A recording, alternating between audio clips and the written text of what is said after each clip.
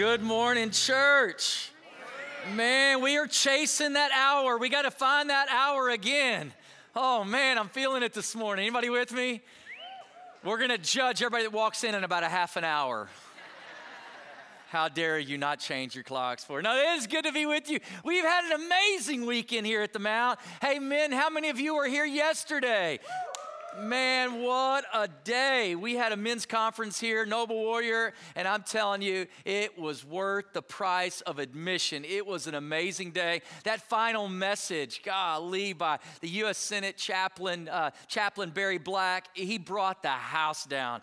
I can't wait to see if we can get him here on a Sunday morning because it was just so rich and so strong as he just continued to quote verse after verse after verse of what God has hidden in his heart. And men, I want to tell you this, listen, if you're here today and you weren't able to come yesterday, I've got some amazing news.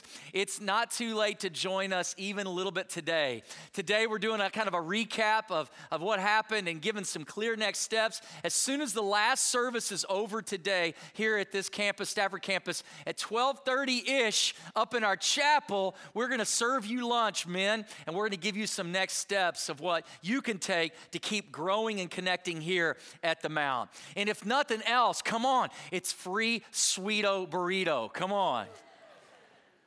I want to be thinking about burrito the rest of this sermon right now. Don't miss this moment to take a step. Man, I'm so proud of what you did yesterday and what God's doing in us and in this church, and I don't want any man to miss this moment together. I want to especially say thank you to Dennis Parks. He was a catalyst in getting this conference here. It took 2 years to make it happen, yeah.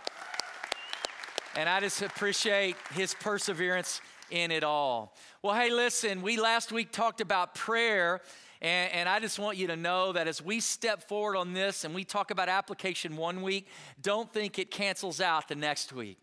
We're claiming Colossians 4:2 that says, be devoted to prayer, be watchful and thankful. Last week, Tuesday morning, 5 a.m., we had over 20 plus people in our prayer room.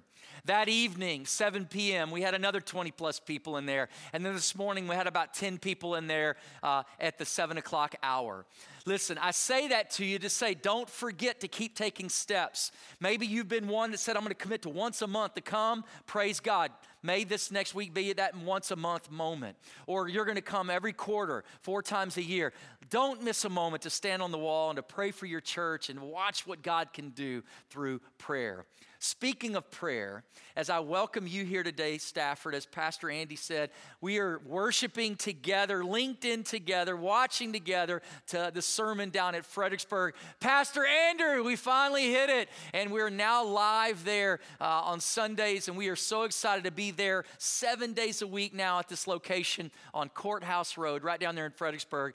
Matter of fact, next Sunday, if you live in Fredericksburg, next Sunday, we're going to have a come sneak peek preview at 3 p.m. on Sunday afternoon. We're going to have a reception to kind of welcome to the neighborhood all of our Mount Ararat families that live down there. If you would come to that gathering, we're going to have a time of just celebrating what God has done, and we're going to give you a tour of the brand new space. And so that includes anybody here at Stafford. If you want to come join us next week, 3 p.m. down at Fredericksburg, don't miss this moment to be a part, because we are ready on the ground floor watching what God is going to build down there. Well, again, as we get into the Word of God today, turn with me to the book of Romans, Romans chapter 8. As we begin this chapter, you got to know a little something about Romans. Romans is a rich theological book, but it's a tough book to read. There's things in there that are said very straight, very clear, but he's giving a lot of theology. As Paul writes this letter to this Roman church, he's trying to help them understand who they are and what they believe about the Word of God. And we're going to lean in on chapter 8, and I just want to begin by reading this first verse with both campuses. I want to read this verse over us today as we begin this journey in a series called What If? What If? Here's what it says. It says, therefore, there is no condemnation for those who are in Christ Jesus. No condemnation for those who are in Christ Jesus. Hey, church, do you understand this verse? Hey, church, do you believe this verse? Hey, church, are you living this verse? Do you believe and trust God's word over your life to realize that you are not condemned if you are in Christ Jesus the Lord? Come on, Christian, this ought to be the greatest declaration for us as the body of Christ. And so come on, don't let a lost hour of sleep dampen your joy today. Come on. God has made a way for us when there was no way. Come on, if you're gonna clap, put your hands together. This is it. Come on. We're not watching tennis today. We're worshiping today. Come on. I want us to awaken each other. I preached this last hour, and as soon as I got done, man, the enemy started condemning me about what I preached this last hour. And so I'm trying to get up in his grill right now and say, you're not winning today. You're not going to rob us of the joy that we're about to experience today because we are not condemned. We are not condemned. We are not condemned. But you know what's interesting is about that declaration? We live in a world that is condemned and doesn't even know it. We're living in a world that says, I don't want anybody to tell me what's right and wrong. I don't want anybody to judge me. Don't you judge me, right? That's the culture we live in. And that's why they push against God. That's why they push away against church, because I don't want anybody to tell me that I'm wrong. And what's the irony is the more we push against being judged, the more we show up in a pit of condemnation. Come on, the world doesn't want to be judged. Then why in the world do we have social media? The world doesn't want to be judged. Then why do we have a cell phone we never turn off? We live in a time that is constantly judged all the time. We don't escape it. Come on. How many moms do I have in the room? We know anything about mom guilt? Man, isn't that a heavy burden to carry? Oh, my word, I feel like I'm messing my kids up. No, your kids are messed up because they're born in this world. Tim Elmore, he writes a lot about the next generation, and he talks about this current culture. He says Generation Y and Z are marked by 3 words. Here they are: anxiety, addiction, and amoralism. Pastor, what in the heck do you mean by that? Do I got to explain what anxiety is? You know why we have anxiety? It's because we're constantly connected, and we're constantly scrolling and scrolling and scrolling and scrolling and scrolling. And it's messaging, and it's instant, and it's constant, and it's creating anxiety, and we're surprised that we can't handle it. And then the addiction part of it is that we have to constantly be stimulated. I need something to entertain me. I need something to numb me. I need something to occupy my time. I don't want to be silent, right? And it's like everything's got to be on demand, and I got to have limitless options all the time. And instead of creating fulfillment, it's creating anxiety and addiction. Come on, can I get a witness? Are y'all with me yet? And I look at this and I'm going, oh my word. And then it gets worse. Amoralism. What does that word mean? Well, it's taken pluralism, believe whatever you want to believe, and tolerance. Everybody can believe whatever they want to believe, and it's putting those things together. And even Christians that say, I believe in the truth of the Word of God, we compromise that because we have people we know that aren't living that way. And we're like, but I care about them. I don't want to point that out. So what do? We take our beliefs and our relationships and we merge it all together, and we stand for what? Nothing. I'm glad I came to church on this Sunday. Woo! We don't want to be condemned, right? We don't want to be judged. And instead, what do? We sit in a seat of what? Condemnation. Condemnation. I think about the working professional out there. Come on. I'm going to achieve. Come on, we live in a capitalist culture. I want to achieve. I want to reach goals. I want to reach dreams. And I wonder which is worse. The man or woman that's lived their whole career, and they're coming at the end of the career and they realize, I'm not going to get to the finish line. I don't have enough time to get there. Or the person that achieved everything and realized it didn't really fulfill me. Which is worse? Both of them, you're condemned, right? And then I think about the kid of this generation that's never known life without a cell phone, right? It's never known life without online, all this stimulus. And I'm thinking they're living in a world with no digital boundaries, no social media boundaries. And what are they? They're condemned by that culture they're living in. And then I think about the pressure of a teenager. You thought it was hard being a teenager and feeling awkward and becoming who you are as an adult. And every time you look in the mirror, you hate what you see, right? And now you get to measure it by everybody else's perfection, because everybody's got filters on all their pictures, right? And I gotta live up to something that just is never gonna be possible. And what is it? I'm condemned. I'm condemned. The world that says I don't want to be judged and condemned is what? Living in condemnation. Is this preaching yet? I think about even the single adult, the pressure of making enough money to live here in Northern Virginia by yourself. And then maybe the cultural expectation of, why aren't you married? And the pressure of you need somebody to complete you, which is not true, but it's the expectation. And then I think about the person that's divorced that sits with us, and it's like, oh man, the stigma of that. Is there weight with that too? What do people think, right? Because that didn't go the way I thought it was supposed to go, or I'm in a situation where I'm carrying. Listen, there is so much about our world where it's too easy to be and to feel condemned. Yet we're a world that doesn't want what? No one to judge me. And yet, God gives us this declaration today. Christians, God gives us this declaration today that he's speaking for us. Let me share with you one more quote. And this is, again, just the tension of the world we live in. Mark Driscoll, pastor, said this. He says, we live in a critical world. Isn't that true? We're always criticizing and being critical. But the world that we live in, look at these words. Say it with me, both campuses. Come on. There. It's instant, constant, global, and permanent. And isn't that the pressure that's just impossible to keep up with? Condemned. And yet, therefore in Jesus, we are what? There's no condemnation for those who are in Christ Jesus. So how do we believe that? How do we live that? Isn't that really the key, Christians?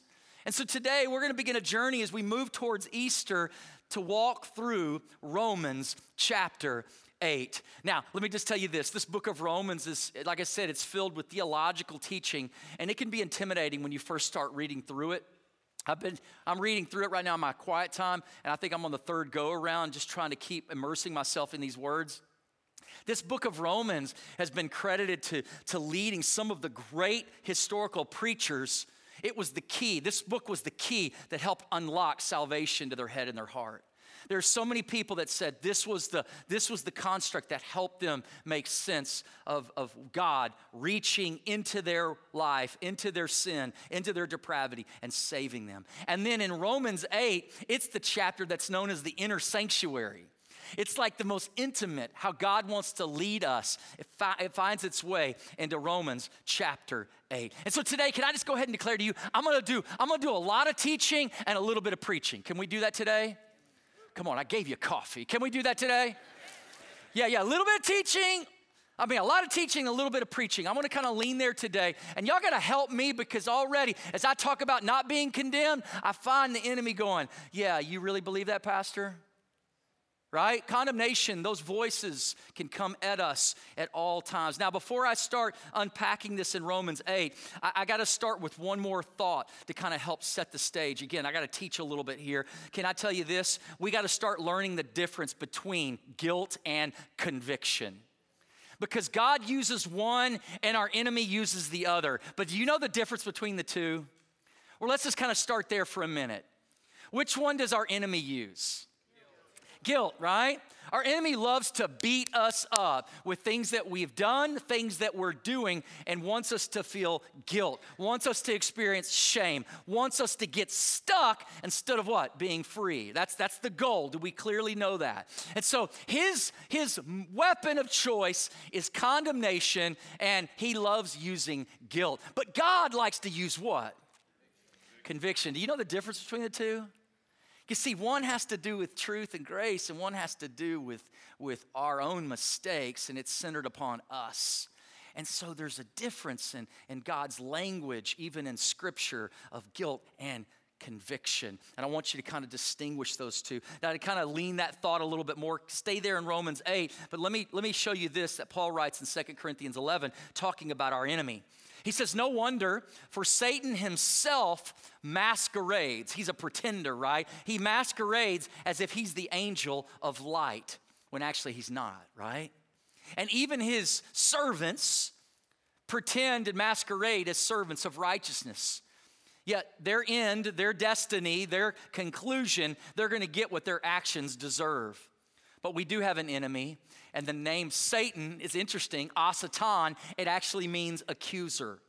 His goal is to accuse. His goal is to condemn. That is what he wants. And so what does he use? He uses guilt. He uses guilt. He uses guilt to make us feel fear, to make us feel insecurity, to make us feel shame, and to make us get stuck in our pain. Come on, do you ever feel guilt when you come around food? Do you ever feel guilt when you think about your habits? Do you ever feel guilt when it comes to your relationships in your life? Do you ever feel guilt about what you're saying yes to and what you're saying no to?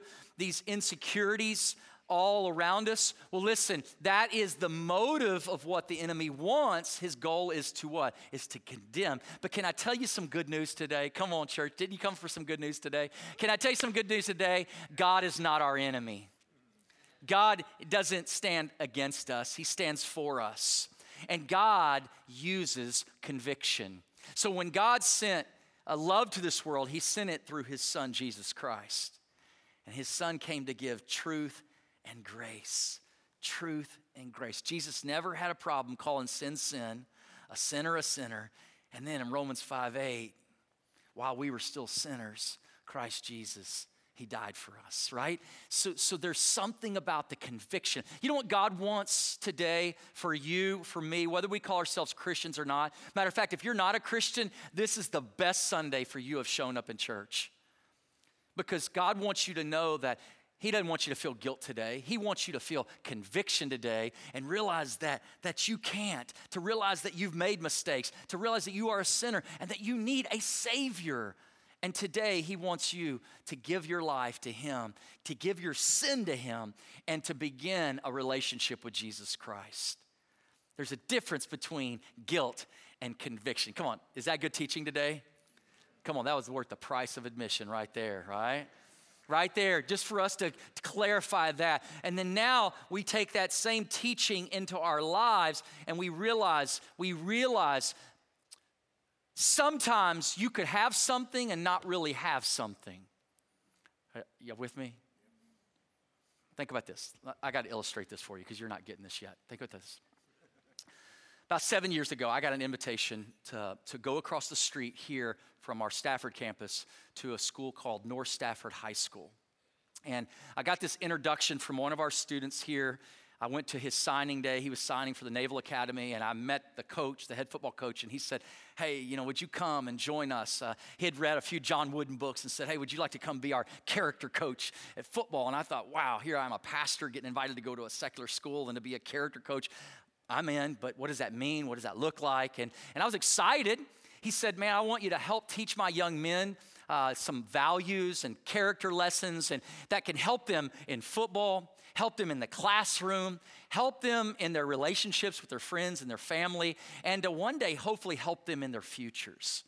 Listen, as a pastor, you don't have to ask me twice. I'm all in on that one. That is awesome. He said, okay, before you do this though, you got to go down to the Stafford County building and you got to fill out some paperwork. And I get that. Listen, if I'm going to go in unchecked, they want to do a little check on me. And so what did I do? I filled out what? I filled out a background check. I filled out an application. I got fingerprinted, right? And they began to run some things on me, and then they gave me an ID with my picture on it that distinguished exactly who I am and what I'm going to do. Now, that's good. Why do they do that? Because they want safety for their kids. Praise God, they want safety. Can I tell you, I get background checked here at this church every few years too, because we've got to continue to do that. Why? We want to create safe environments for kids and students to meet Jesus. Y'all ought to love that, right? School system, same way. So here I am now with my new ID.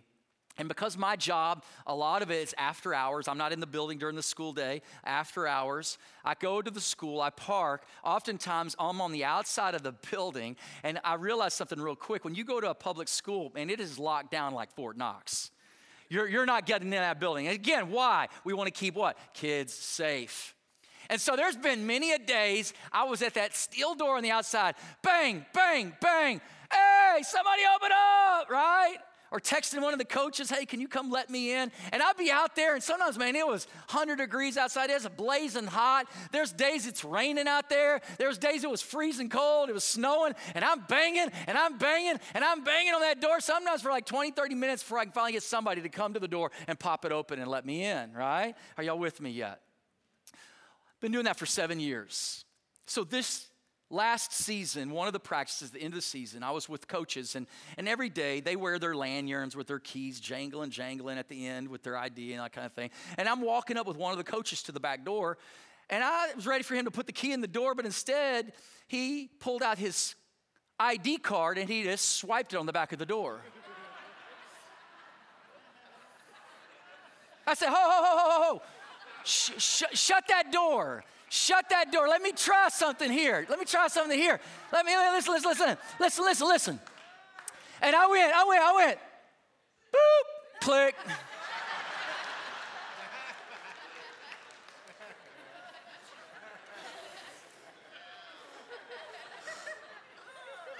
Fredericksburg, y'all better not be laughing at your pastor.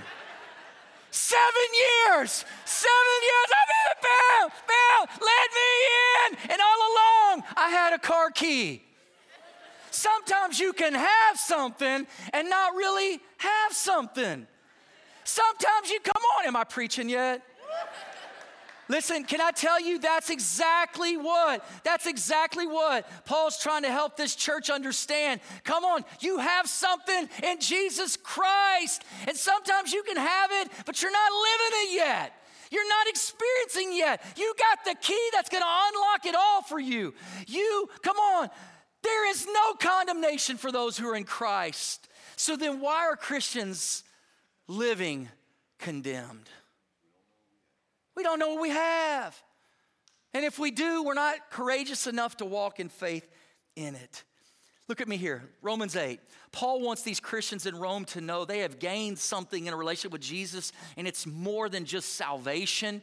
It's now being able to walk in a new way with God. Now, to understand this story, can I give you a little bit of background? In Acts chapter 2, we hear something called Pentecost. And this is when that day that 3,000 people get saved. Well, do you know some of the people that day that got saved were from Rome? Jewish Christians got saved that day, and guess what they did? They went back home. And then they started this church in Rome. Jewish Christians now leading their neighbors and family members and friends to trust Jesus alone. And not only that, they're beginning to have an impact on the Gentiles, the non-Jewish people in Rome. And this young little church starts to grow. Now, Claudius, the emperor, come on, look at this dude. He's a real attractive guy with a haircut, right? Claudius, the emperor of Rome, says, I want to get all these Jews out of here. And he pushed the Jews out at that hour. And so what happened to that church is the Gentiles just continued to meet and began to take over the leadership and continue to lead this church preaching Jesus. And then slowly, the Jews start to migrate back into Rome and they return back to their church. But then there's kind of this conflict of who's going to be leading the church. If you're Jewish, you still are holding on to some of your Jewish traditional stuff and trying to impose that. And then if you're Gentile, you're like, I walked in the world, now I'm walking with Jesus. And sometimes that began to blur in. And what Paul's realizing is that he writes this letter to give them some structure of what their church should be about theologically, what they're going to think, how they're going to live, how they're going to behave. And in this, right here in chapter 8, he's trying to help them to see who they are in Jesus Christ so he can bring unity back again to the church. So is it a tough book to read and understand? Keep reading it. Keep reading it and watch what God would unveil to you, to me, to us. Now let's go there in light of that. Now before I get to chapter 8, I got to do a little background story. So let me start in chapter 2 and I'm going to begin in verse 8. And I want you to think with this in mind, the Jew and the Gentile. Listen to the word. It says, but those who are self-seeking, who reject the truth and follow evil, there will be a consequence. It will bring wrath and anger. Amen? Or oh man. That's right. There will be trouble and distress for every human being that chooses to do evil over following God, right? First for the Jew, then for the Gentile. But glory and honor and peace for everyone who does good. First for the Jew, then for the Gentile. For God doesn't show favoritism. Now watch this. All who sin apart from the law, come on, that's the Gentiles. They'll perish apart from the law. All who sin under the law, come on, that's the Jews, will be judged by the law. For it is not those who hear the law who are righteous in God's sight, but it is those who what? Come on. Obey the law that will be declared righteous. Now, I thought today, losing an hour, we might need a little bit of help, and I wanted to give you a tool today. So I thought instead of me giving just notes, I'm going to draw you a picture. Come on, you ought to feel blessed today. And so we're going to do a little bit of an illustration to kind of help you see as we unpack the scripture today. And I hope this next week you'll be with a friend at lunch hour and you can pull out a napkin and draw this same picture for that friend. I hope you can pull out a piece of notebook paper at school and say, let me tell you why I believe. And let me tell you what God has done for me. And I hope you can explain it like this too, because this is not original with me, but this could be helpful for all of us in looking at what God's trying to say to us in Romans here. So let's just go ahead and start with this. It always starts with God. Amen? It always starts with God because God is the one who initiated with us. God is the one who created. God is the one who saved. And so God shows up, and let's just kind of put man right here. Come on. You didn't know your pastor was an artist, did you? This front row, y'all are. Now, let's just kind of think for me for a minute because there's some tension here in the story. The Jewish people began their relationship with God following his word and his law, right? And so let's just kind of say this. It's the law. The law was directing their steps, right? It was showing them that they're supposed to be distinct and different, and this is what God wants for his people. Yet, now these Gentiles are hearing this good news message, and it did something in their heart where they wanted to do some good things too. So let's just say they're trying to get to God through some good works. And then there's just the rest of the world living like ever they want to live, believing whatever they want to believe. And let's just say I can do whatever I want to do. I can be my own God, and I'm just gonna be like the world. Okay? And let's just say one's trying the law, one's trying good works, one's trying the world, but it all ends to the same conclusion. I can't get to God. Are you with me? Come on, God's right here. He's right here. I can't get to him. How do I get to God? It doesn't work. But see, you need to know something. Hey, Jewish person, there's a purpose for the law. But the law was never intended for you to be good enough and for you to save yourself. No, the Bible tells us what the purpose of the law was, right? Therefore, no one will be declared righteous in God's sight by the works of the law alone. The law, though, was supposed to do what? Make us conscious of our sin. See, there's a role for the law. Man, I'm a sinner. I can't get it. I can't do it. I'm not good enough. What do I do now? Right? If we keep reading, look at this. But apart from the law, right? The righteousness, the law of righteousness God has made known to us is also which the law and the prophets can testify. This righteousness is given through, faith in Jesus Christ to all who believe. Faith and believe. But see, there's really no difference between the Jew and the Gentile, for all have sinned and all fall short of the glory of God. Come on, does that make more sense to you today? Does that help you? Listen, in Proverbs 14:12 says that every man tries to plan his course right, and it all ends in death. We don't like to think about this idea, but our reality, when we do things our way, it's going to lead to sin, and it's going to ultimately lead to death. These are stark realities. Come on, if you're not a Christian, that's the only reality, right? Now, as we look at the tension of Scripture, and we feel the weight of this. This is just my introduction. Woo! Turn to your neighbor and say, are we going to eat lunch today? I don't know, the men are getting sweet burrito. So let's just look at that verse again. Romans chapter 8, verse 1. Therefore, there is, come on, no condemnation, right? So if there's no condemnation when you're on God's side, you stand condemned when you're standing on your own side. Are you with me? But we've had two things that said it's about faith and believe, and right here it says in Jesus Christ. So the good news is what? Jesus has made a bridge for us to get to God. Come on. Praise God. Praise God for Jesus, right? Because when I'm standing out here on my own side, the only relationship I can have with God is judge, right? But in Jesus, oh man, good news.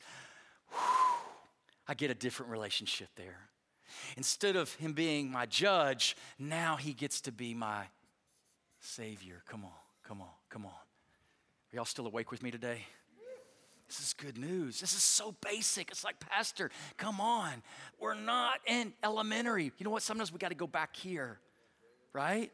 To awaken. Because guess what? You can say this, but do you live it?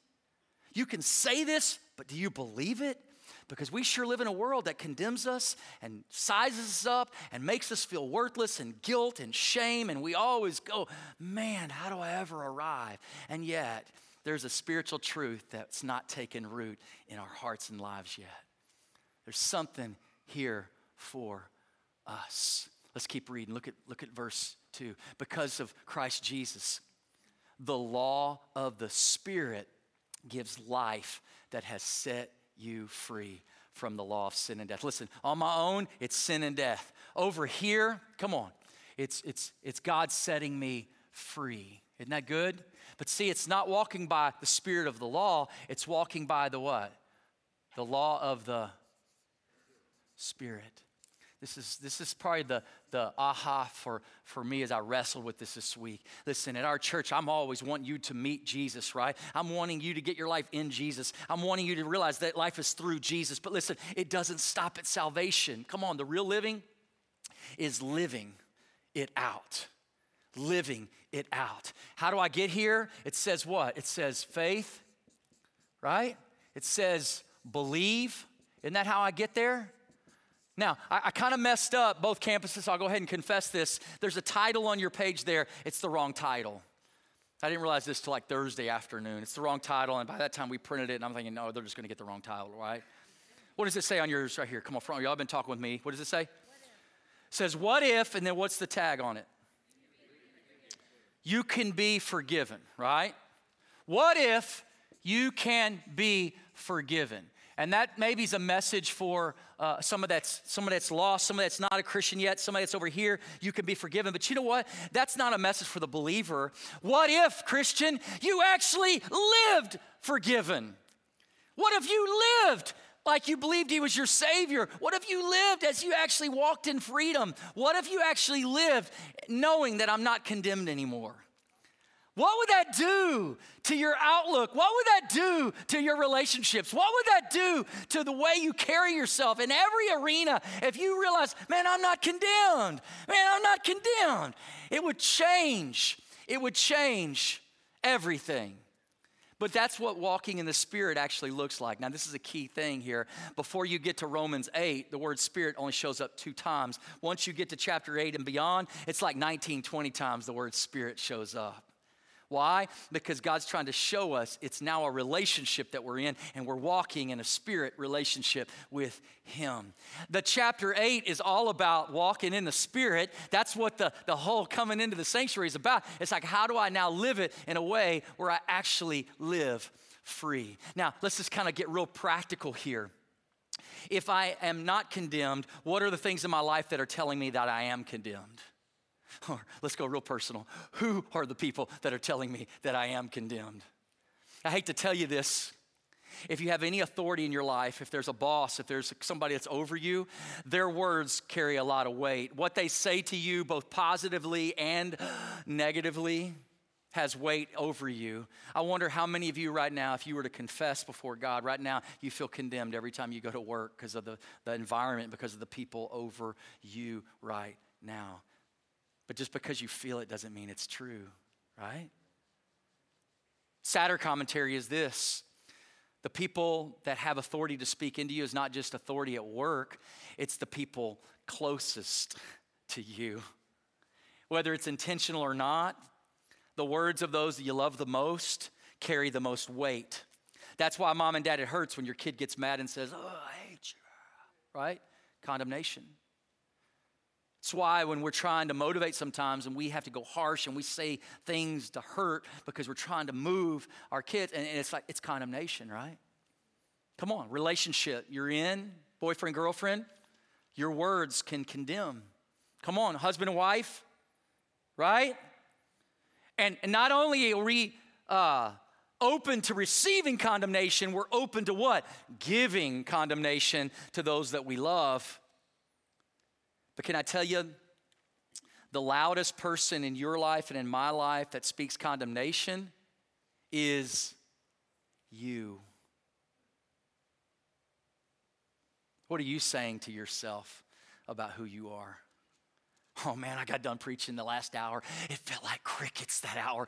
And then I got done and I'm walking the halls and I'm whole mind and going, oh my word, golly, I just heard myself talking condemnation to myself.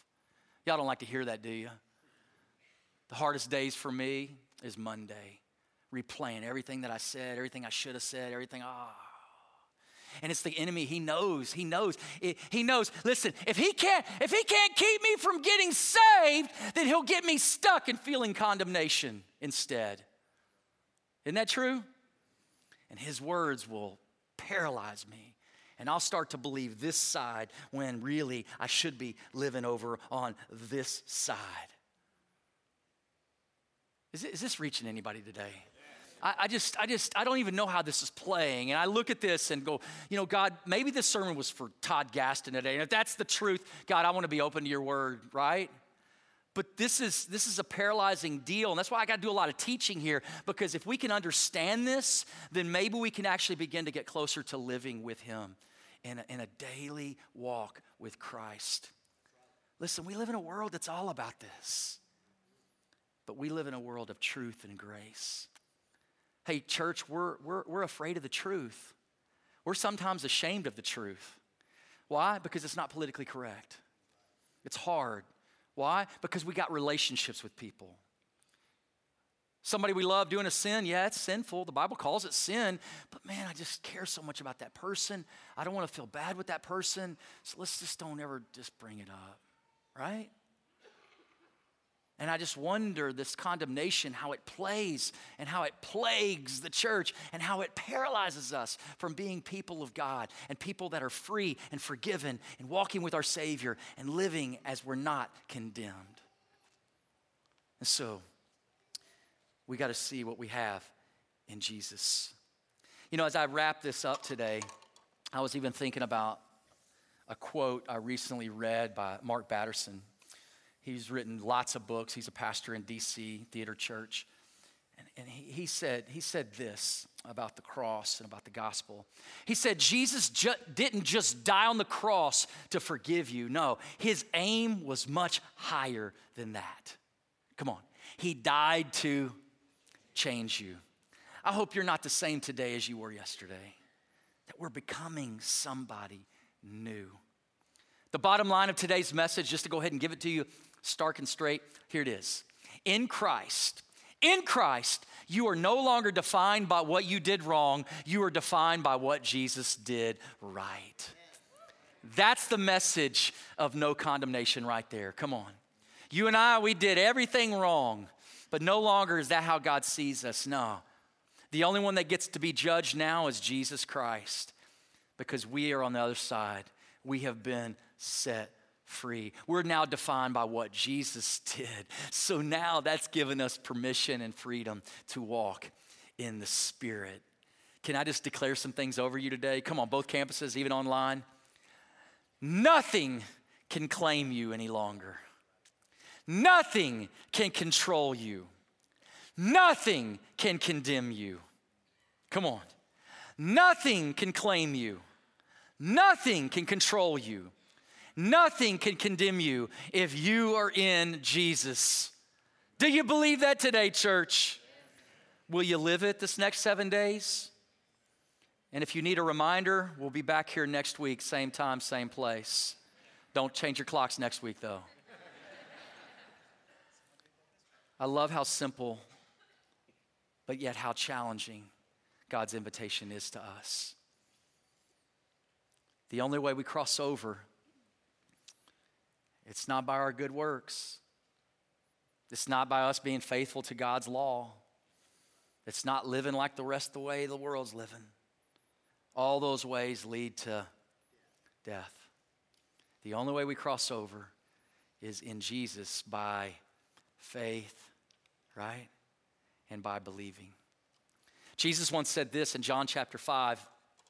He said this, "Very truly I tell you, whoever hears my word and believes him who sent me has eternal life and will not be judged." That's good news today, because you have crossed over from death to life.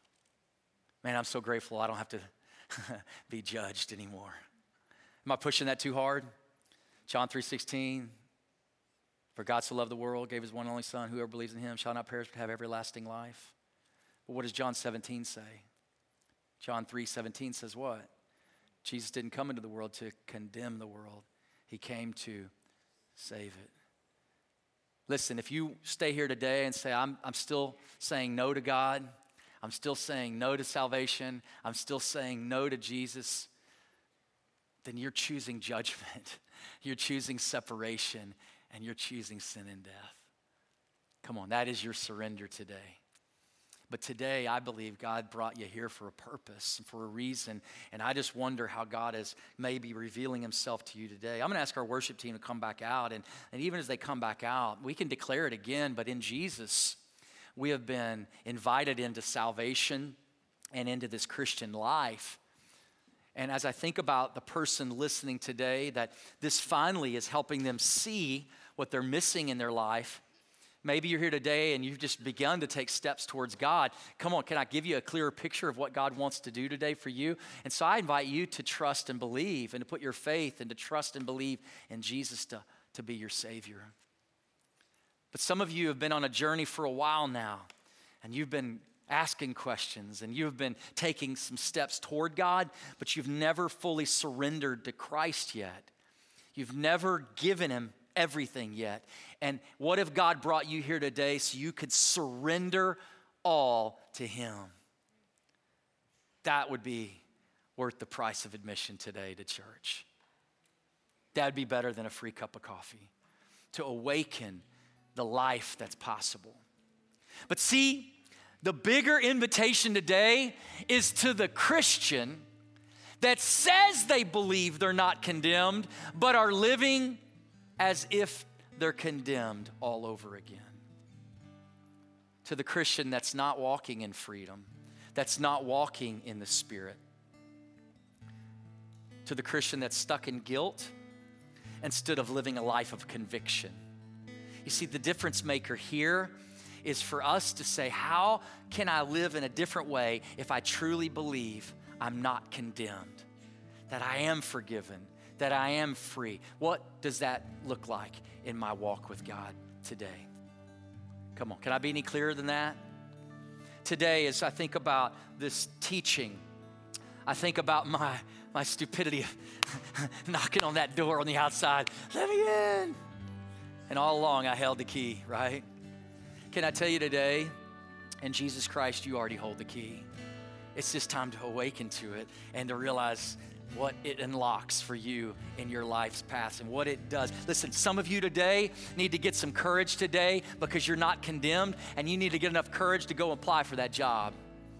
You need to get enough courage to go to that relationship and say, we need to have a talk. Come on, parents, you need to get some courage today. Stop trying to be best friends with your kids and say, hey, we got to talk because there's some things you're doing that are going to hurt you.